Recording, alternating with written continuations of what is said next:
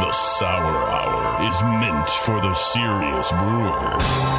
The Sour Hour may contain some seriously funkified content. The Sour Hour is not for the faint of heart. So exercise some damn discretion, would you please? Sheesh. And now, here's the Sour Hour with Jay Goodwin.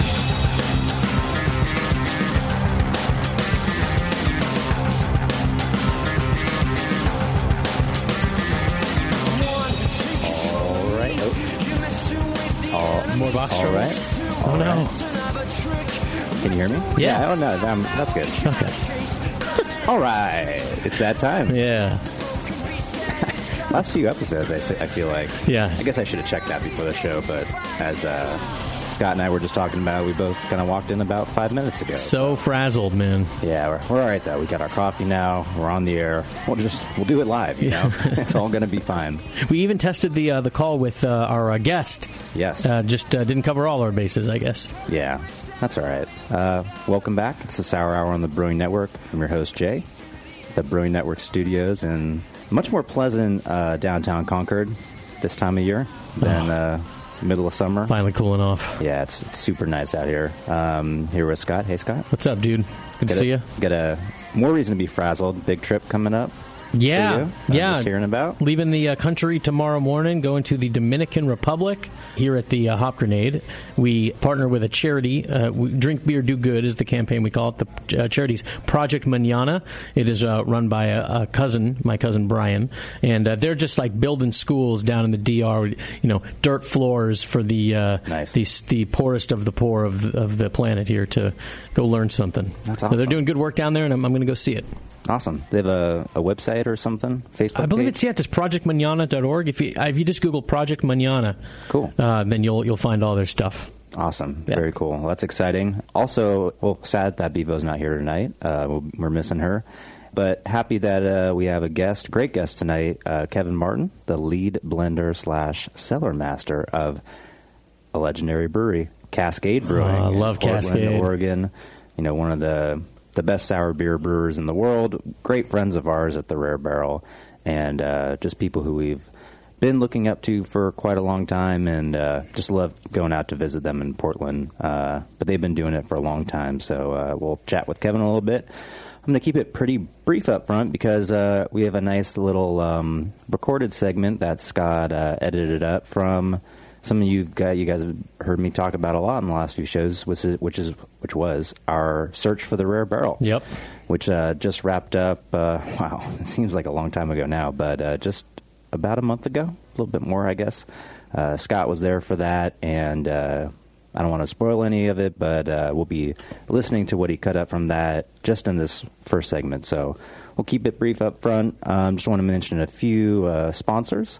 Wine and Hop Shop, doing great things. They have I was on their website today. They have a cool homebrew competition festival coming up. I think it's called Hoptoberfest, and it just looked awesome. And, you know, if you haven't had a chance yet, you know, definitely go visit them, get some Omega yeast, Giga yeast stuff. You know, we talk to you guys about that all the time. Lots of good stuff on the site. UBN listeners get a flat $8 shipping rate. Orders under 50 pounds. Just enter BN shipping in the notes field of the shopping cart, and the discount will be taken out after blah, blah, blah. I lost eye contact with my paper and was looking at Scott. And take another sip of coffee. Yeah, did not have that. The Wine and Hop Shop, wineandhop.com. And then just one more I want to mention is our terrific sponsor, Oregon Fruit. Oregon Fruit Products, fruitforbrewing.com. And this also transitions me into our last show, our last two shows, which were Chris Sarles from Oregon Fruit, who came in studio to talk about all the great things that are going on at Oregon Fruit and how they're helping brewers kind of just get exactly what they want out of their fruited beers. And I think that's a big thing in sour beer, too. So if you haven't checked them out, definitely check out that episode and then go to Oregon Fruit. And they're going to come out with a couple of new products in the next one. I think one's already out, and then one's coming out next week. So probably by the time you're listening to me, both of these will be available. But they've got passion fruit and rhubarb coming out. And we were just at the brewery talking today about how we want to get an order in on that on our next order and try those out. It's pretty exciting stuff. Hell yeah. But they're always happy to talk to you about it. I heard they just hired a brewer liaison, new position, so it's just working with breweries. So definitely go learn more about it on 2 shows ago. And then we had another great sponsor, Matt Miller from Sour Beer Blog. The Good Doctor. On the show after that, talking about his latest article. Good stuff there, too. I'm going to keep it short up top. I think we'll talk about some of the other stuff we want to talk about, what's been going on. A lot's been happening since the last show, but let's just focus for now on Search for the Rare Barrel. We had a great time. Thanks to everyone who came out. Definitely had a lot of listeners come up and say, love the podcast and happy to be out there. So I was happy to see some crossover there because there's a lot of stuff we talk about that not everyone gets to participate in. Totally. So. Also, let me say this too quickly. Happy 3rd anniversary, man. Thank you. We've also had your anniversary party in between the last show and this show. So it's been the Search and the anniversary parties. It's been 2 epic Rare Barrel parties in between the last broadcast and now. And as anybody that knows me can attest, the day after a Rare Barrel party is shot. No good. It's just it's a dead Sunday. Yeah, as mentioned before on our Firestone Walker Invitational recap, we like to do it up pretty big. So we're not big on helping people out for the next day, but you come to a party with the Rare Barrel, you're going to have a hell of a night. So we'll get into that and also GABF and all sorts of new stuff that's been going on since the last show. Should we just dive right into your banger of Let's a piece? do it, man. We're gonna bring you guys the Search for the Rare Barrel as best we can through your earbuds. I'm excited to hear it for myself. Let's roll the tape.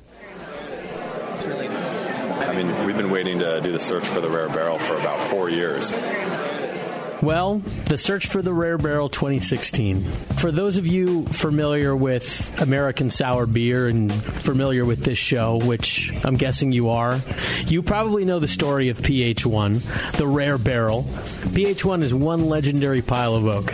I won't do the whole story in too much detail because it's been discussed on the show, but suffice it to say that through a long, winding mountain road of trials and tribulations at New Belgium and Russian River, eventually it showed up unannounced at the Rare Barrel. Lauren gifted it to Jay and Alex, and there it resides. That's PH1. That's what the Search for the Rare Barrel is about. It's about that one barrel that just stands out from the rest, that just houses that perfect blend of yeast and bacteria. So, if you are searching for the Rare Barrel, how do you find the Rare Barrel? Well, you invite a mix of the public and your ambassadors club and industry friends et al. To your brewery to do flights of barrel samples, and then you have them rate it. And then you use all of those notes to pick a few finalists, and then you invite Lauren from New Belgium and Vinny from Russian River to your brewery to have a powwow to help you pick which one is the one. Which one is the Rare Barrel? Well, today I'm going to try and bring a little bit of that day to you. I got there in the afternoon, right as the people of the hour were arriving. The public was still there, busy tasting some of the offerings, and in walked Lauren. And the brilliant question I thought to ask her was, "Hey, Lauren, what are you doing here?" Good question. Adventure, fun times. Yeah, the rarest of all the barrels.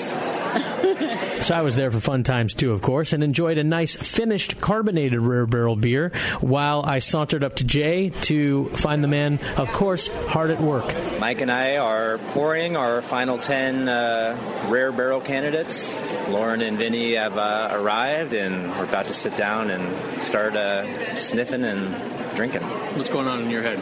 I feel pretty good. I'm anxious to see what Lauren and Vinny think about our beers, because I was thinking about it before, and their cultures are so consistent, and I think they know their beers so well, where ours are all over the place. So I think it'll be things on the far ends of the spectrum for them. Like, I hate this, I love this, and hopefully we come to one that we all love. Well, I'm looking forward to kind of building on what the all of the Rare Barrels customers and guests chose. Now, here's a voice you haven't heard on the Brewing Network for way too long. It's Vinny from Russian River. It's kind of a cool program that they let the customers pick, the initial 10, and then we'll take over from there. And I guess it seems fitting too with the whole PH1 connection with Lauren and I as well. Jay thinks that your reactions are going to be like polarized, like you're going to love it, you're going to hate it. I don't know. Indian leg wrestling for the winner? Yeah, I don't know. Or we can simply Rochambeau for the winner. So there was the first time that Blind Pig won an award at GABF after we had won the silver.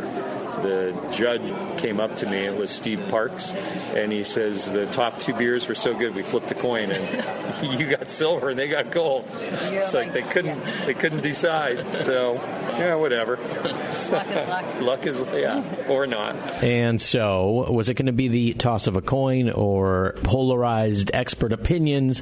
Who knows? But Jay commenced explaining to Vinny and Lauren in front of a group of gawkers, myself included, holding my stupid recorder, and a bunch of other camera people and journalists and hangers-on. It was really quite the spectacle. He began to explain what the setup in front of them was and what the process would be for the decision they were about to make. So I'll tell you guys how I kind of see this going, but please, please, please, if you see a better way of doing it, let me know.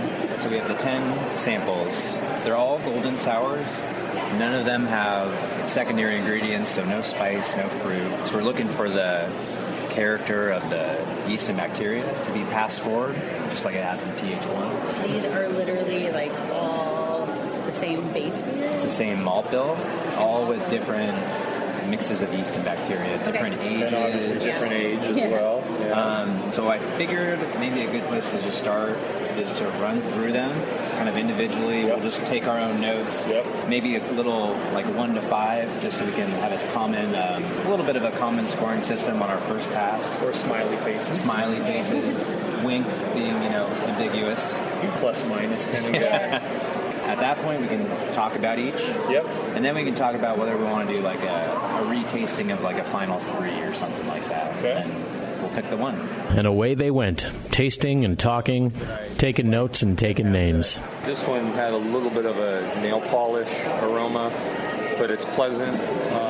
I'd like to note here, while we kind of listen to them tasting and doing their thing in the background, that when I did my flight, there was one barrel, there was one glass whose contents really stood out.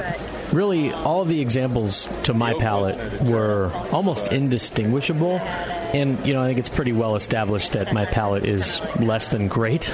And obviously, that's what makes Lauren and Jay and Vinny is their palates and their ability to distinguish some of these nuances. It kind of blows my mind that they can go through the flight that I did or a similar flight and pick up lots of subtle differences. I thought it was a good barrel. Positive, good but barrel. We're not excited. There was one other one down the line that I'll mention that I thought had that great balance too. Maybe a little young on this other one, but that was pretty good. So if you can picture the scene, my recorder was sitting in the center of the small table around which these 3 were gathered, and it just kind of sat there, while I and the rest of the peanut gallery sort of stood off to the side and talked amongst ourselves and imbibed rare barrel beers, of course, and they just kind of continued to go at it. J1X. That was out. You got gym socks and out for me too. Bad acidity. That was my bottom of the table right there. Slowly but surely, they started to weed out some of the misses and acknowledge some of the hits. To recap, going down the line, W6A is out, Y6M is out, U4Y is in, J1X is definitely out. G0K is in, and there was a lot of positive comments for that. I2M is in. L6T is good, but out, too young. E8I is in, and there was, again, a lot of positive comments for that. P9T is in, and M6Q is out. Right. All right. So how do you guys think we should attack this part? I think we should eliminate maybe 2, get it down to 3. That sounds good. And then all of a sudden it was the final round. And the peanut gallery, well, we sat there with bated breath and wondered as they sniffed and swirled and sniffed again and tasted and swirled again, which one was it going to be? I had one that I really liked on the first one, and I didn't as much on this one. Similar experience to me. But my favorite was still my favorite. What's your bottom? Very bottom. My very bottom is probably U4Y. But you liked it? Yeah. Is U4Y, you like that? Is it your favorite one? I think it's lovely. I just put lovely. Like start to finish, it's a great barrel. To me, P9T is like a more mature U4Y. I agree. P9T, I wasn't that excited about it first. I thought it was kind of just solid all the way through. But as I keep coming back to it, I find myself liking the aroma more and more. Yeah, I think P9T is that was my number 2, but I think that it's the most interesting. What are you guys' descriptors? How are you going to describe P9T? Why is this the rarest of the barrels? Super good. It's super yummy. Yummy. Don't you know? Lots of citrus, but in different levels, like different types of citrus. Orange, grapefruit. Yeah, it's really layered. To me, it has a wine, Chardonnay, Sauvignon Blanc character. Probably more Sauvignon Blanc than Chard with those citrusy notes. And that's one of those barrels that had a little bit of that marshmallow thing that I like, and it was really clean acidity, and just really bright on the palate. Yeah, really easy to drink. There it is, barrel P9T. Is that the rare barrel? Yep. Good. Yeah. Good deal? Yes. Yeah. Yes. Nice job, Lauren. Nice job. That was fun. Yeah, it is fun. It's so fun to taste other people's barrels. Okay, hey guys, quickly, give me your closing thoughts, what you just experienced there. Vinny strong armed us through the whole process. Dictating as usual.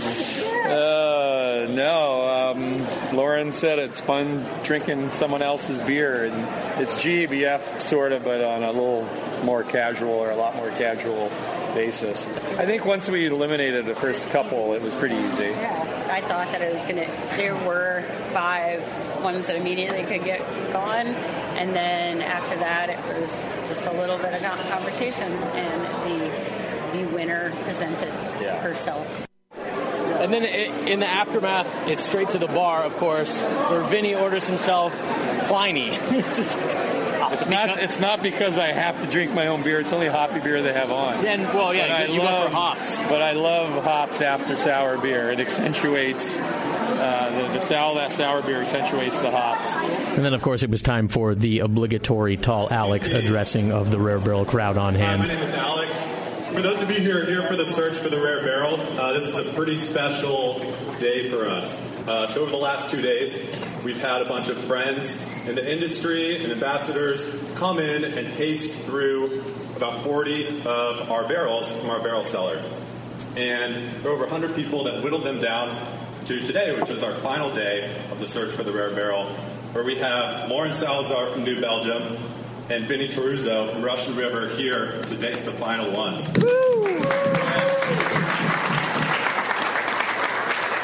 It's a huge deal for us to have them here, not only because of where PH1 lived, but really because they were making American sour beer before it was called American sour beer, and before anyone else was doing it. So they've been tasting it back for the last about hour and a half of the last 10 barrel samples and selected the Rare Barrel. The Rare Barrel happens to be barrel P9T. What? Yeah. Well, and there you go. And now that the selection has been made, what's next? What to do with the Rare Barrel? Well, as you might imagine, they have some awesome long-term plans for that bad boy. We're going to use that exceptional blend of yeast and bacteria to make more beer, and that's going to influence the direction of our barrel house back here for years to come. Let's raise a glass to the search party and to Vinny and Lauren for pioneering American sour beer. Yeah! And thus wrapped up perhaps the most epic day in the history of the Young Rare Barrel. To celebrate, we all got in Ubers and met at a Japanese restaurant there near the Rare Barrel in Berkeley, as recommended by Tall Alex, who went on to order for the table something I've never, and I'm an adventurous eater, but I have never eaten this dish. It was chicken tartare.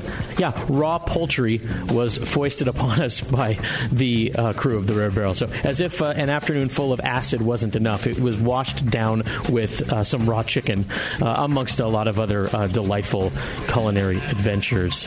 By that point, we were riding a pretty good buzz. And in listening to my recordings from that night, I stumbled across this one, which I didn't remember making, but apparently there was some competition as to who was going to cover the check for this large dinner. And now, after all the festivities, we're sitting here at an awesome dinner, and the bill came, and I have never seen a more epic struggle for a bill. Lauren grabbed the bill and tried to hold it away from everybody as they were wrestling her for it. And I don't know, what was that about? Things got physical. Yeah. Let's get physical. You're going to see how seamlessly that integrates into the whole segment. Oh, God, I hope not. And with that, I will mercifully bring to a close the search for the Rare Barrel in audio form. I hope you enjoyed being there virtually as much as I enjoyed being there physically, and I can't wait until the next search. And with that, just one last thing to say, a little throwback until next time. This is Scott the Jew saying L'chaim. Since the first time the Brewing Network microphones turned on, More Beer was behind it. More Beer sponsors the programming on the BN because, like you, they love brewing. And like the Brewing Network, they love sharing their knowledge. Morebeer.com isn't just a website to place your next equipment or ingredient order. Morebeer.com also gives you access to free beer information that will make you a better brewer. Go to morebeer.com and click into the Learning Center. You'll find podcasts, technical facts, video tutorials, and more, including access to The Buzz, More Beer's social network of more than 5,000 members. And some of them might even be crazier about beer than you are. Get over to morebeer.com today and take advantage of The Buzz, the forum, the Learning Center, and make sure you're signed up to receive the newest More Beer catalog. More Beer, bringing you absolutely everything for beer making.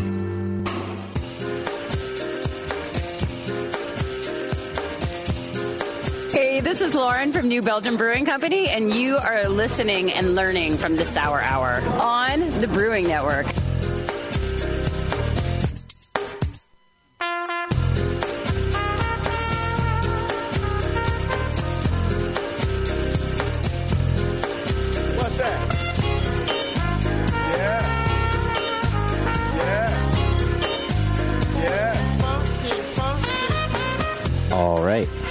Wow, we are back. A little blown away by that segment Scott put together. Great job. Thanks, dude. Man, thanks for having me there. Fun day. It was fun, but you captured a lot of it there. And, just to to hear Vinny and Lauren, talk about it again, it's just, I guess, it doesn't hit you in the moment, but then, after you look back, it's like, wow, they were there for, this thing that we've been dreaming up for the last, 4 years. And that actually happened. Yeah, so. No kidding. Yeah, and it is. It is always sort of hard to enjoy yourself in the moment because you're so sort of preoccupied and you're just sort of floating around, Absolutely. And then so it is nice to go and relive it. Yeah, great job. I'm going to have to compose myself somehow. So in order to do that, I'm going to do a live read. Perfect.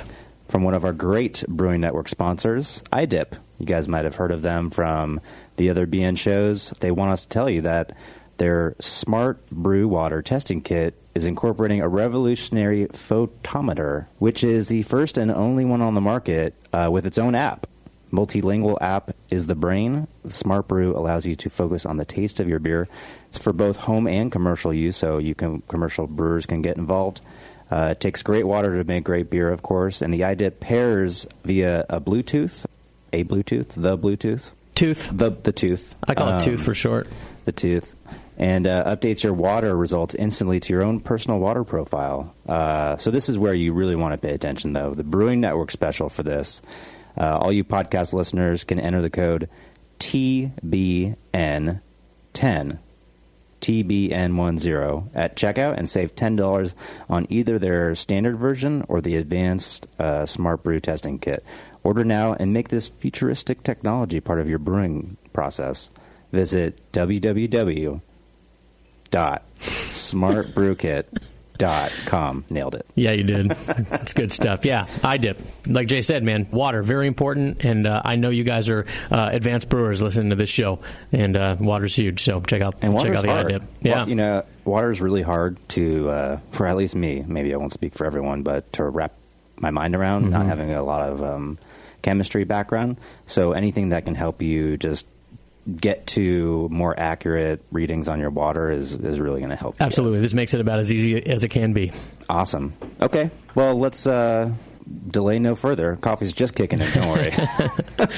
And bring in our guest, Kevin Martin from Cascade Brewing. How's it going, Kev? I'm doing well. How are you doing, Jay? Great to hear from you. Thanks for joining us on the show and sending some beers. Yeah, my pleasure. A huge fan of the show, and was very pleased to get the invite. Oh, of course. We've been wanting to have Cascade on for a long time, and especially to be talking to you. You are the lead blender / cellar master / taste master of a lot of things. Is that accurate? Generally I like to go by Funkmaster Flex, but, barrel master, cellar master, sure. Any will do.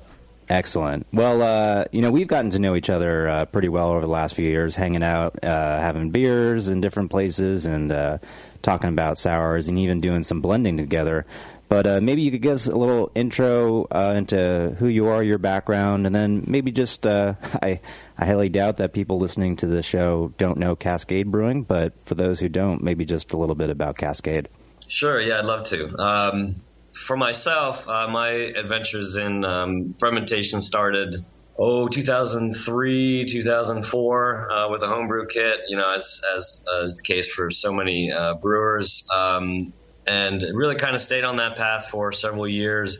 That was in Pennsylvania, where I grew up, and then in 2007 I moved to Portland, and actually kind of serendipitously through a Craigslist ad, found myself working summers and into harvest at some wineries in Oregon, and wound up working in the wine industry from 2007 until 2012. So, and I had a chance to do, work in wineries in Australia and New Zealand, but primarily in Oregon's Willamette Valley. So winemaking really is the bulk of my kind of cutting my teeth in fermentation on a commercial level. And then, but I wanted to return to kind of that interest in brewing beer, particularly home brewing, and wanting to step into the commercial level there.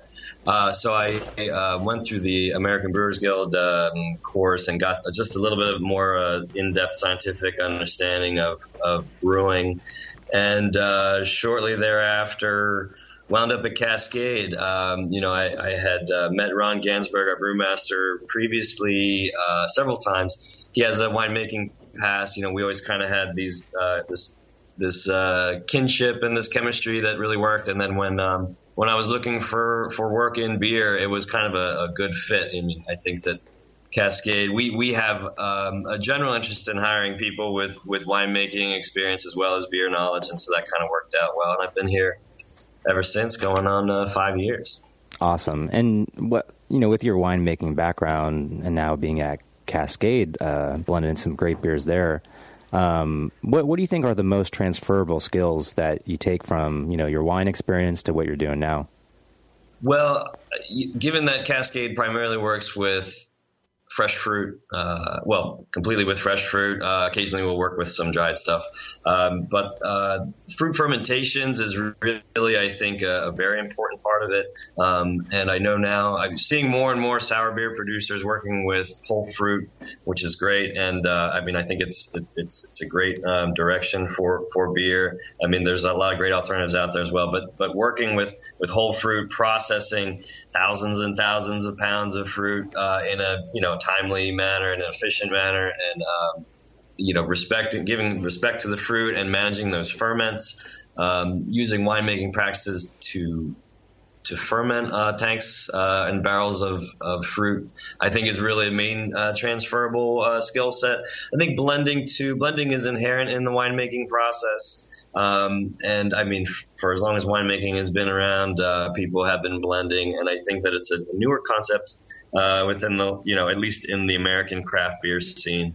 And so to kind of bring some of the winemaking philosophies and approaches to blending, and barrel management, working with barrels, running a barrel cellar, those aspects are all very transferable. I will say, short of a brief stint on the brew deck and a little bit of home brewing, I mean, I do not claim to be any kind of talented brewer by any aspect. I very much am a blender and working in barrel cellars. Yeah, and maybe you could just kind of to give some background on what Cascade is like for those who haven't been there or maybe aren't as familiar with your methods. What's the kind of relationship of your barrel house there in Portland, the new facility you guys have been developing, and then the Raccoon Lodge? How does that all fit together?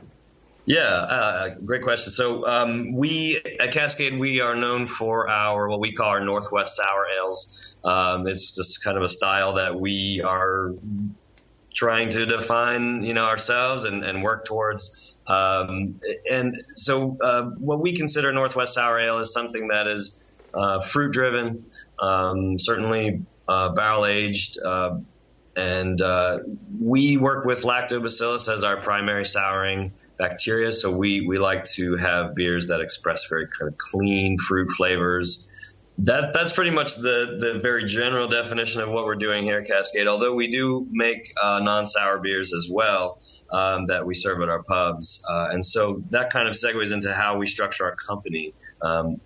As far as production goes, we have two main production facilities. So the brewery is attached to the Raccoon Lodge. Raccoon Lodge is one of our two pubs. The brewery is, of course, attached to that building. That's where we brew all of our non-sour beers as well as all of the base beers for our sours. And then complementing that facility is what we now call our blending house, which is our sour production facility. It used to be at the barrel house. Many people who have come to Cascade, have been to Portland, have been to the Barrel House pub. It's sort of our central point for people to come and try our beers. Our production used to be there, but we outgrew that space, and then about a year and a half ago, we officially moved our full-time production into the blending house, which is only about a couple miles away from our brewery. And that's where we now house all of our barrels, all of our blending tanks, our fruit fermentation tanks, our fooders, and packaging and distribution all run out of this facility. Great. Yeah, I've personally had many great times at the Barrel House there in Portland. And when I've been lucky enough to be hanging out with you or Ron or anyone from Cascade, it's always been a very extensive tasting process. And I think a lot of people listening know that you guys are probably ranked first when it comes to hospitality for people. So it's a great place if you guys out there listening have not visited it. And there's one more thing I wanted to get you to talk about, which is just I think a really top-notch and special thing that you guys do is the Tap It Tuesdays. Can you tell us about that? Yeah. So the tapping. Well, first of all, I just want to say we do like to be thorough in our tasting, especially with visitors, as I know you and Jay have, you and Alex have experienced firsthand. The Tap It Tuesday program occurs every single Tuesday at 6:00 at our Barrel House pub, and it's a program where we are releasing a brand new beer every single week, which really forces us to stress our creativity and make sure that we are kind of staying on our toes. It kind of functions almost as an R&D department for what we're doing on the creative side. But we invite two guests. People can sign up online, or oftentimes we'll have brewery industry peers do it, or we might have distributors do it, or we might have just some people who showed up that day, or if people sign up ahead of time on our website, they can come in. We usually have one person holding the spigot. We have another person holding a mallet, and it's basically like a big firkin. We're just tapping into an oak barrel, and it's a beer that goes on for 2 weeks and it comes off, and that's about the only time that people get to try it. So, it's a great way for us to experiment with new ingredients, but also we will preview upcoming projects. We might give a sneak peek at a specialty project that we have come up, or if we're working on a blend and say we're 1/3 of the way there and it's just tasting really, really great in its primordial form, we might do a special limited release of that. So it's a unique way for people who come to the barrel house to try something that really they're not going to be able to taste anywhere else and is only going to have a very limited run. So it's a lot of fun. We certainly have had what we call our sour showers occasionally, where somebody hits the spigot halfway into the barrel and it shoots back out and beer's spraying everywhere and everybody's trying to clean up every last drop, or at least stop the flow of beer out of the barrel. I've certainly had my fair share of jumping in front of a giant jet of sour beer coming out of the barrel. But it's a lot of fun. There's a lot of anticipation and suspense, each week with how our tappers are going to do and how the beer is going to be tasting. So it's a really fun program that definitely keeps us on our toes. Yeah, and I have to say, Alex and I are lucky enough to have experienced this firsthand. We came up to Portland right before the brewery. Before we even took occupancy of our space to start construction on the Rare Barrel, and we just rolled by on a whim. Happened to be just so happens it was Tuesday. We didn't think we were going to be the tappers, but it sounded like for some reason someone dropped out or whatever. They asked us to do it. And we did it very minimal spillage. I'd say a couple drops definitely got out of that spigot, but it was pretty thrilling. But you could definitely I've seen videos of it online where it just is going everywhere, which is just as fun, but also probably not that fun to clean up. But I bring it up for a couple of reasons. One, because I just love that tradition you guys have, but two is because it was a really special memory for Alex and I. Not just because it was a lot of fun, but to be at a place that inspired us a lot right before we opened was special. And when I say right before we opened, I mean we had a 6 a.m. flight back to the Bay Area the next day, and we had just found out before tapping the barrel at Cascade that we were going to get the keys to our warehouse that day. It was an ongoing process, and it kind of just went on and on for a little while, and we had no idea when it was going to happen. And it was a really special time for us to think back. And if I have my dates right, and we could probably check on this on the break, but I believe it was 4 years ago to the day that we took occupancy of our space at the Rare Barrel. Wow. The night before was when we were at Cascade to do the Tap It Tuesday. Oh, perfect. So that's great. Well, I remember that Tuesday. I absolutely remember you guys coming by. That was great. And at the time, that was the first time that we had met. It's interesting because we at Cascade's been doing sour beer now for, as long as many of the other kind of the old dogs in the sour beer game at this point. And we've seen a lot of people who come through with interests in starting something. Now, obviously, when you were coming through, you had a background, a resume behind you that supported your success. But we see a lot of people talking about starting new businesses, new breweries, sour programs, and things like that. And so many of them never even come to fruition. And then, with you guys at the Rare Barrel, it's like we watched as you launched your facility, you launched your brand, your beers came out, you start winning medals, just seeing it on the shelf. Or, of course, I think that we've shipped beer back and forth to one another a few times, and we've been involved in a few events together. And, I'm sitting here, I'm actually drinking a bottle of your Forces Unseen right now. Nice. It's Rare Barrel is, absolutely a favorite of myself and of the entire Cascade team. So, we really, really have nothing but respect with what you guys have done and the length that you've grown in the last 4 years or so. It's just been amazing.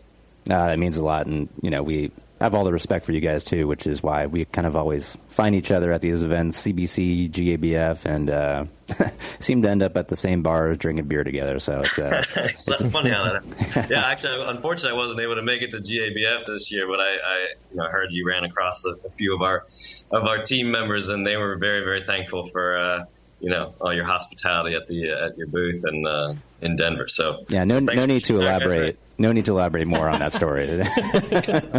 We'll just leave it at we ran into each other.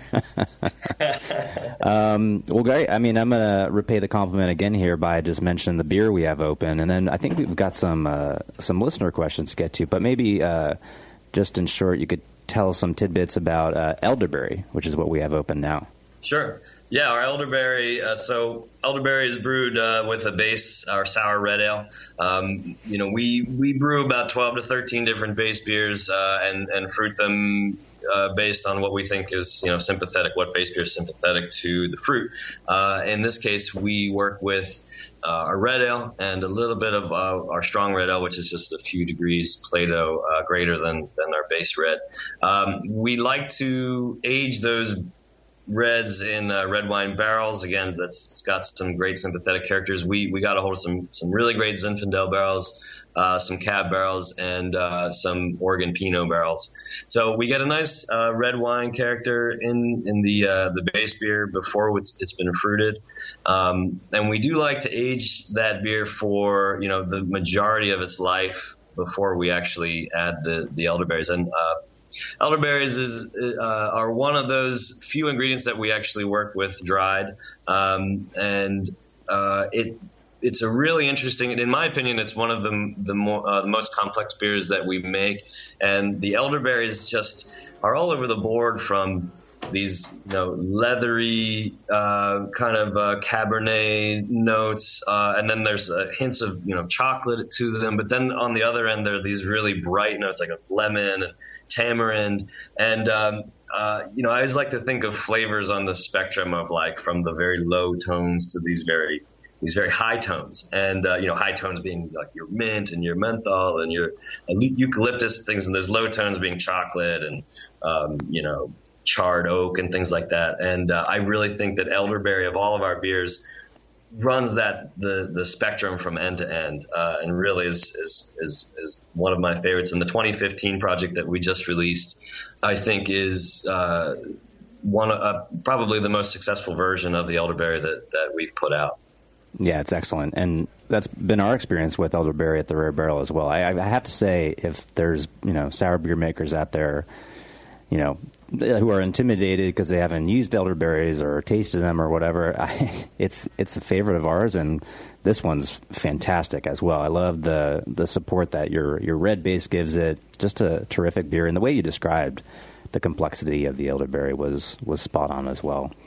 We've got a lot of beers to get to and also a lot of questions. So let's do a question, take a quick break, and then get right back into it. Okay. First, I want to get to a comment regarding elderberries from Jen, the inimitable Jen from Wicked Weed, who is listening and emailed, and she said, in all caps, elderberry is trash fruit, my least favorite thing I've worked with, and a pain in the ass to get all those tiny garbage berries out of a tank. Well, that's a nice torpedo to the side of the show, Jen, first off. And I guess they're not for everyone. I will say this about the elderberry. So when we store, we have them in a drawer for a little while in this one kind of side room where we keep a lot of our spices and other things. And at one point it was like, God, there's this smell of like socks and cheese coming from somewhere, and we kind of had to walk through the facility, figure out where it was coming from. And there was a guy who was actually, his desk was in there, and it was like, hey man, I think you got to go home and take a shower or do your dirty laundry or something like that. And here we realized that the elderberries sitting in the drawer by themselves were just emanating this very kind of locker room aroma, which it's funny because that's what we get when they're just kind of sitting there dry in a room. Once we get them into the beer, though, I really think that they transcend, they kind of go beyond what you would expect from them and get these great flavors. As far as extracting them out of a tank, I mean, they are little bitty things, and I mean, they can be a pain to transfer from vessel to vessel. But, we've had success using sort of just a very coarse canister filter, and even just putting screens at the bottom of our racking canes just to kind of keep them from being pulled, if we have them in the barrel, to keep them from being pulled up through our lines. I mean, that's been a success for us. But, I will say we've worked with much more difficult ingredients than the elderberry. Yeah, I'll echo that too. I do think that we had the same experience the first time we used elderberries, that there was a weird aroma coming off and we used dried elderberries as well. And it's just like, whoa, is this a mistake to put into the beer? We had like kind of tinctured it out. We had made like a little dried elderberry tincture, and that tasted amazing in beer. So I'm glad that actually didn't stop us, and I'm glad you brought that up, Kevin, because I think the aroma coming off of the dried product is enough to not to stop you from putting it in. But yeah. 2 votes for it's worth it. 1 vote from Jen that says it's not. Do you have, is that apropos of nothing that you're talking about? Yeah. Okay, so dipping quickly back into the archive here, this is one of the Milk the Funk questions from many months ago from Marius.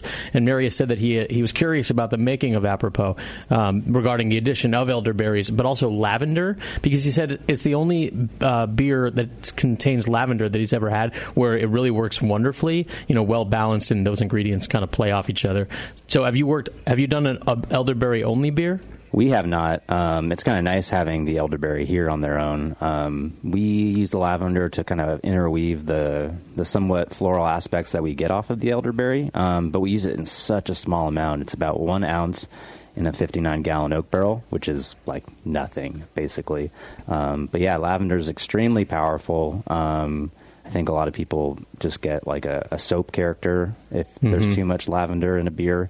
So we were cognizant of that, and we really wanted the elderberry to shine. So it's just a little accent. The elderberry really dominates that beer. Yep. Cool. Break time so we can get some more beers? Let's do it. All right. We'll be right back with Kevin from Cascade. This is the Sour Hour on the Brewing Network. Hey guys, what'll it be? I'm not sure. What do you recommend? A lot of people seem to like the Hefeweizen. Is that a German Hefeweizen or more of an American-style wheat beer? I'm not sure, but I can give you a taste. Okay, great. The Cicerone certification program certifies and educates beer professionals in order to elevate the beer experience for consumers. Unfortunately, not every bar is staffed with certified beer servers who can guide their customers through a beer list. Here you go, guys. Let me know what you think of the Hefeweizen. Oh, yeah. That's definitely more of an American meat. But I can hardly tell because this beer just smells like sour butter. I wonder how long it's been since they cleaned the draft line. Yeah, and look at the bubbles on the side of the glass. It's filthy. Somebody should tell these guys about the Cicerone program. For sure. How about we head somewhere else for another beer? Your server should give beer the same respect you do. Request quality. The Cicerone certification program offers 4 levels of beer certification, in-person classes, and course books for beer professionals. Check them out at cicerone.org. The Cicerone certification program. We know beer.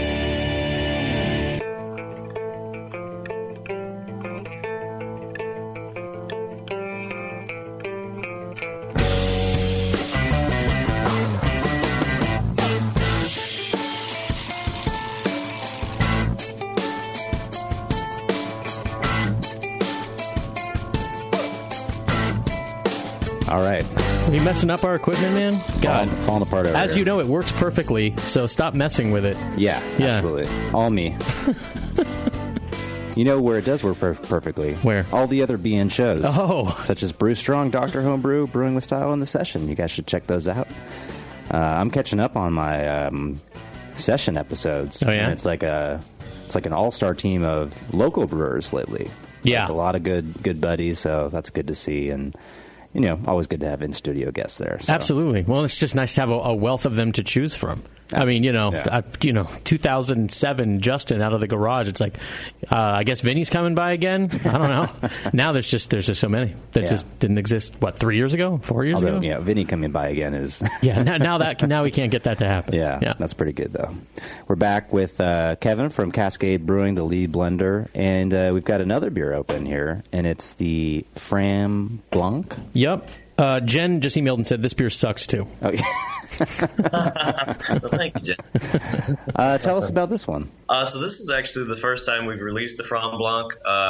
It's on a base of blonde and triple ales that we aged primarily in Chardonnay barrels, and then we added golden raspberries or white raspberries to it. So it's a project we began toying around with. Actually began as a live barrel And it really got a great reception. Our staff here was very excited about it, and it was something that we wanted to grow up into maybe a small draft run and then maybe get into bottles. But once we started getting in the fruit, I mean, it was just such pristine, gorgeous fruit that was grown on a farm just about, I think it's maybe 11 miles from our production facility here. And, they had more than what we had initially asked for. And so at some point we just said, yeah, just keep it coming. And we were able to get a small bottle run out of it as well. So unfortunately, we didn't get a lot out into our distribution markets as of yet, but we're going to try to do it again this year on a slightly larger scale, so that we can actually get it out across the country. But I think that this is a really great example. I mentioned earlier about making Northwest sour ales that are just very clean expressions of fruit. And in this beer in particular, I think we were successful in that, just capturing just this pure essence of a golden raspberry. Yeah, and what were the character of the raspberries before you put them into the beer? By the way, it's fantastic. By the way, it's really tasting really great. Thank you. Yeah. No, the golden raspberries, they're not as widely harvested as red raspberries or black raspberries. So they're really pale in color. They kind of resemble a red raspberry, but I think that there's a little bit more of an acidic bite to them, which works well with our beers. And I think that if you can kind of put the raspberry on a spectrum, when you get into the black raspberries, you get into the flavors of like blackberries and marionberries, boysenberries. And then the red kind of backs off of that dark bramble fruit character a little bit. And the white raspberry, if you could kind of back off of the red raspberry a little bit, it kind of gets a little bit further away from those dark summer fruit flavors. But it's really just this very pure raspberry essence. If you can get a pint of golden raspberries, or their season is very, very short. And I think that they only cultivate them in certain areas of the country. But if you're able to get your hands on some golden raspberries, they're just a really, really delicious summer treat. It's like summer in the glass. Yeah, it's awesome. It reminds me a lot of champagne, actually. There's like a definite like white grape character to this and the beer's also, got a nice level of carb to it. So it's just really on point for that sort of style. Yeah, I think that with the base beers, the triples and the blondes, there's an inherent kind of pear, honey, even a little bit of stone fruit characters going on that complement the white raspberry well. And as with most of our beers, we are shooting for that champagne-like carbonation level. We're shooting for that very kind of intense pop of the cork, and we want that sensory assault of the bright acidity and the high carbonation and the intensity of the fruit is all part of what we try to deliver at Cascade as much as we can. So, but yeah, the Franc Blanc, term we just kind of made up. We sort of took that from that raspberry term and combined it with Blanc and just slapped them together as a name. I think it's a project that we're going to continue to try to grow. Golden raspberries can be a little tricky to get your hands on any kind of large quantities because so many growers are, they want to sell them by the pint because they can yield a pretty good price point. But as much as we can, we're going to try to continue sourcing, the max fruit that we can get out of this area. We might have to go to multiple farmers in order to accomplish that, but we're hoping to really grow this project up so we can distribute it nationally. Well, that's a terrific beer. One thing I neglected to mention in our last segment was that the questions we got about all the elderberry stuff was brought to us by Sour Beer Blog. Our friend Dr. Lambic, Matt Miller, new article about surviving the zombie apocalypse. Oh yeah, for homebrewers. Yeah. Oh, nice. Not joking. It's I'm real. Sure it's detailed and it's extremely detailed. It's a real thing. And I'm not pragmatic. Joking. Yeah, and it's there. It's a must read. That's all I'm going to say about it. But I think we have some more questions via a caller on the phone. I think so. Jen. Yep. Yeah. Oh no, wild card. That's me. First off, I miss you guys. I feel like I'm really bearing the burden here, keeping your phones on. Yeah, single-handedly. Yeah, you're keeping it alive. That's me. I recently heard you had 4 lines, so that's luxury. I am just being wildly misrepresented on this show. Oh, state your case. Yeah, the email that I actually sent did not say this beer sucks too. It said Jay is an elderberry. Yeah, you're a trash fruit, Jay. Well, that's accurate. Yeah. But no, I really did have. It took me so long to get all of those tiny. We were using fresh elderberries, so not only was the juice like neon blurple, but they stuck to everything. It took so long to get all of them out of that 60 barrel stainless, but I did it, and I I wanted you guys to know. I felt like I should speak for myself. My emails are pretty terrible, but I quite like them. I mean, I'll keep sending them. I think working now that you say that you were working with fresh elderberries, I can feel your pain there, Jen. We tried to do that once early on, and we immediately knew we had to find another solution because working with fresh elderberries is absolutely not at all sustainable. Jen, what beer was that for? Well, it's for one that we haven't. Yeah, I mean that one's sitting in barrels now, so that was pre-fruited in stainless, and then now sitting in neutral oak. Did you talk to Walt about not using fresh next time? I don't even talk to Walt anymore. He recently purchased a Sabre, so probably wait a couple months to come here unless you own stock in safety glasses. Yeah, Walt is he's gonna have like a helicopter soon and laser vision, and he's a busy guy. Yeah, he'll own the landing pad too. It's like, it's the Wicked Weed landing pad. Well, I mean, he's got that one wheel thing now. I'm not sure if he had that when you guys were here for Funk Invitational. So he's basically becoming a cyborg. He doesn't walk anywhere. Yeah, he certainly had that. Are you serious? He was mad that he couldn't check it to bring it to Denver with him. But, oh man! All right, any other news from Asheville you'd like to report while we have you? We're slowly emptying Funkatorium.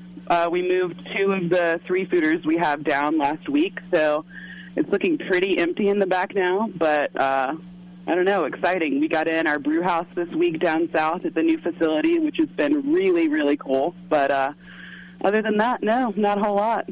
All right, well, just make sure to keep listening and keep us honest whenever you feel like it. Indeed. Thanks for calling, Jen, and keeping the phones alive. Thanks, Jen. And now, back to Cascade. The token phone caller, Jen. Thank you. So, seamlessly transitioning into my next question, Kevin. You talked about you guys using this lactose strain, and I'd say, when I tell people that you're coming on the show, Cascade's going to be on, I'd say a majority of the interest is in this strain of lacto. So can you tell us some details on it? Like what do you guys know about it? How do you maintain it? How do you treat it? Well, our culture is one that we keep fairly guarded about. It's kind of the one aspect of our brewing process that we like to keep behind the curtain, but it's something that we have been successful at keeping it consistent for a number of years. We don't see a lot of drift with it. It's something that we are continually regenerating and continually I'm not sure what I want to say about this strain here. It's something that we found really brings the beers to just the right level of sourness for us. It has a decent hop tolerance. It has a good alcohol and pH tolerance, but it typically finishes out at a level of acidity that we are comfortable with our beers, which is something that really is highly prized for us and why we continue to use it over the years. A lot of people also, I'm not sure, I think we would like to get the word or educate our fans out there a little bit more about how our beers are. Many of our beers are actually semi-wild in their nature, and that because we are working with fresh fruit and we're working with local fruit, we're not pasteurizing our fruit. So we're souring our base beers with lacto, but once we fruit them, all of those fruit sugars and any of the remaining sugars in the beers are actually subject to all of the yeasts and bacteria that come in on the fruit. So, while our lactose strain is kind of the foundation of our beers, they really can go in a lot of different directions once the fruit comes into play. Gotcha. And, while the lacto strain, kind of remains proprietary, and it is something that, stands out with your beers and makes them special, is it something that lives more in the oak barrel for you guys, or is it something you're keeping in like a stainless or glass vessel and having to add it to kind of each new inoculation? Well, we do continue. We inoculate each barrel, or food or a tank or whatever we're filling. So we do inoculate with it, but we do also, it does live in our barrels. We actually see, if we get a fresh barrel in from a local winery, that first turn, if we put, say, 17 Plato blonde ale into that, it might take 12 months to fully mature and fully sour. But once we go and do the second turn, we'll see that 12 months reduced to maybe 9 or 10. And then barrels that we've turned, we have some barrels in our cellar that we've turned 6, 7, 8 times. Those barrels really have a much faster sour fermentation. So we know that we speculate, I guess we're concluding that the culture is living in the barrels as well as in our inoculant. So that's something that we do have. We try to keep a pretty robust barrel management system where we are actually sometimes deliberately selecting barrels based on how quickly we want to see the beer sour. And if we want to see something move along a little bit quicker, if we have a particular base beer that we know tends to take its good old time, we might put it into a well-used barrel so that it gets that extra kick of barrel culture. And when you're waiting the 12 months, or it may be variable depending on your different beers, is it mostly waiting for, or maybe I'll phrase this differently, how long does acidity take to develop versus the beer take to develop? And are you waiting for, is the beer development more like waiting for flavors to round out or off flavors to go away kind of thing? Yeah, it's a little bit of both. I think that early on, the first few months, we actually see I think I've heard other people refer to it as well as a sort of a sickness. We see this lactose sickness kind of come in where there are a lot of off flavors that are being put out there, and that usually occurs in the first 2 to 3 months. After that, it starts to clean up again, and I would say the majority of the souring occurs in the first 6 months. We might see it continue to trickle down, the pH continue to trickle down for as many as 8 or 10 months.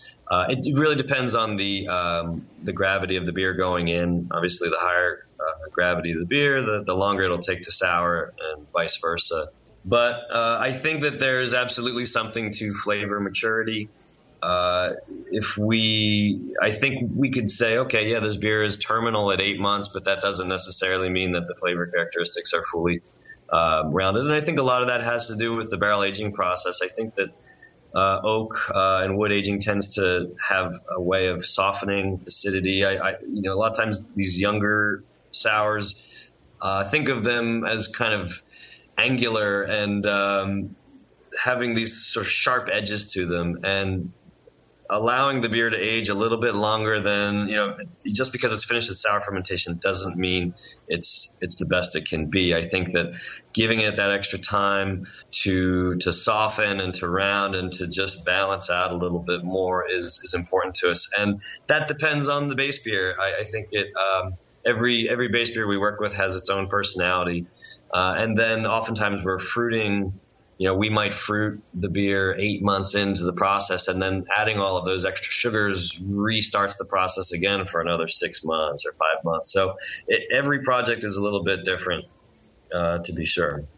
Of course. And, I think we're running up against our show break, and I want to get to that break, and some of the listeners' questions. I'm just got so many of my own questions. I want to put a period on this one. You mentioned the beers as they start to age get the sickness, the ropiness. I'm wondering what percentage of your beers as they age get that? And then have you also ever seen it post packaging in a bottle or a keg?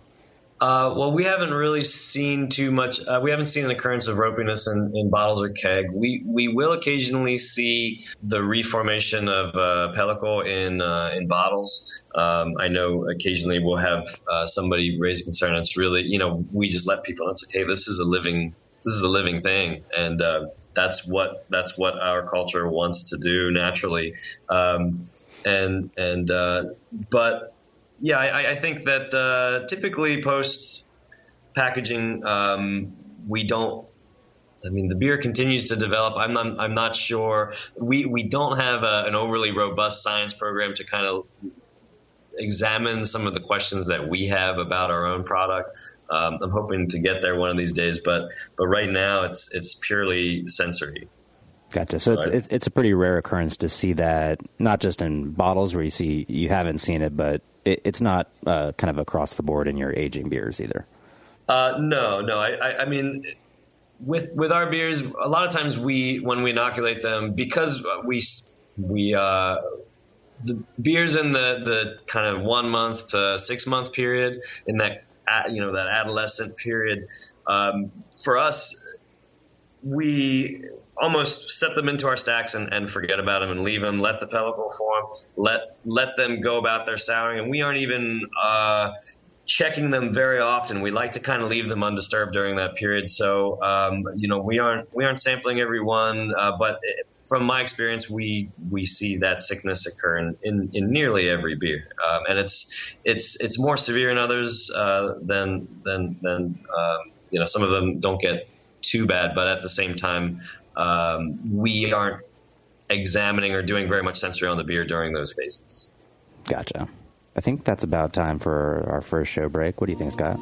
Sounds good to me. I mean, I got a million more questions, and you do too, but whatever. Yeah, Kevin, can you hang on with us? Another show. Absolutely. Awesome. Well, thanks to Kevin for this first show. Thanks to you too, Scott. Of course, man. Great job on that segment. Thanks to our listeners, including Jen, who I'll never speak ill of again. Until next show, stay sour.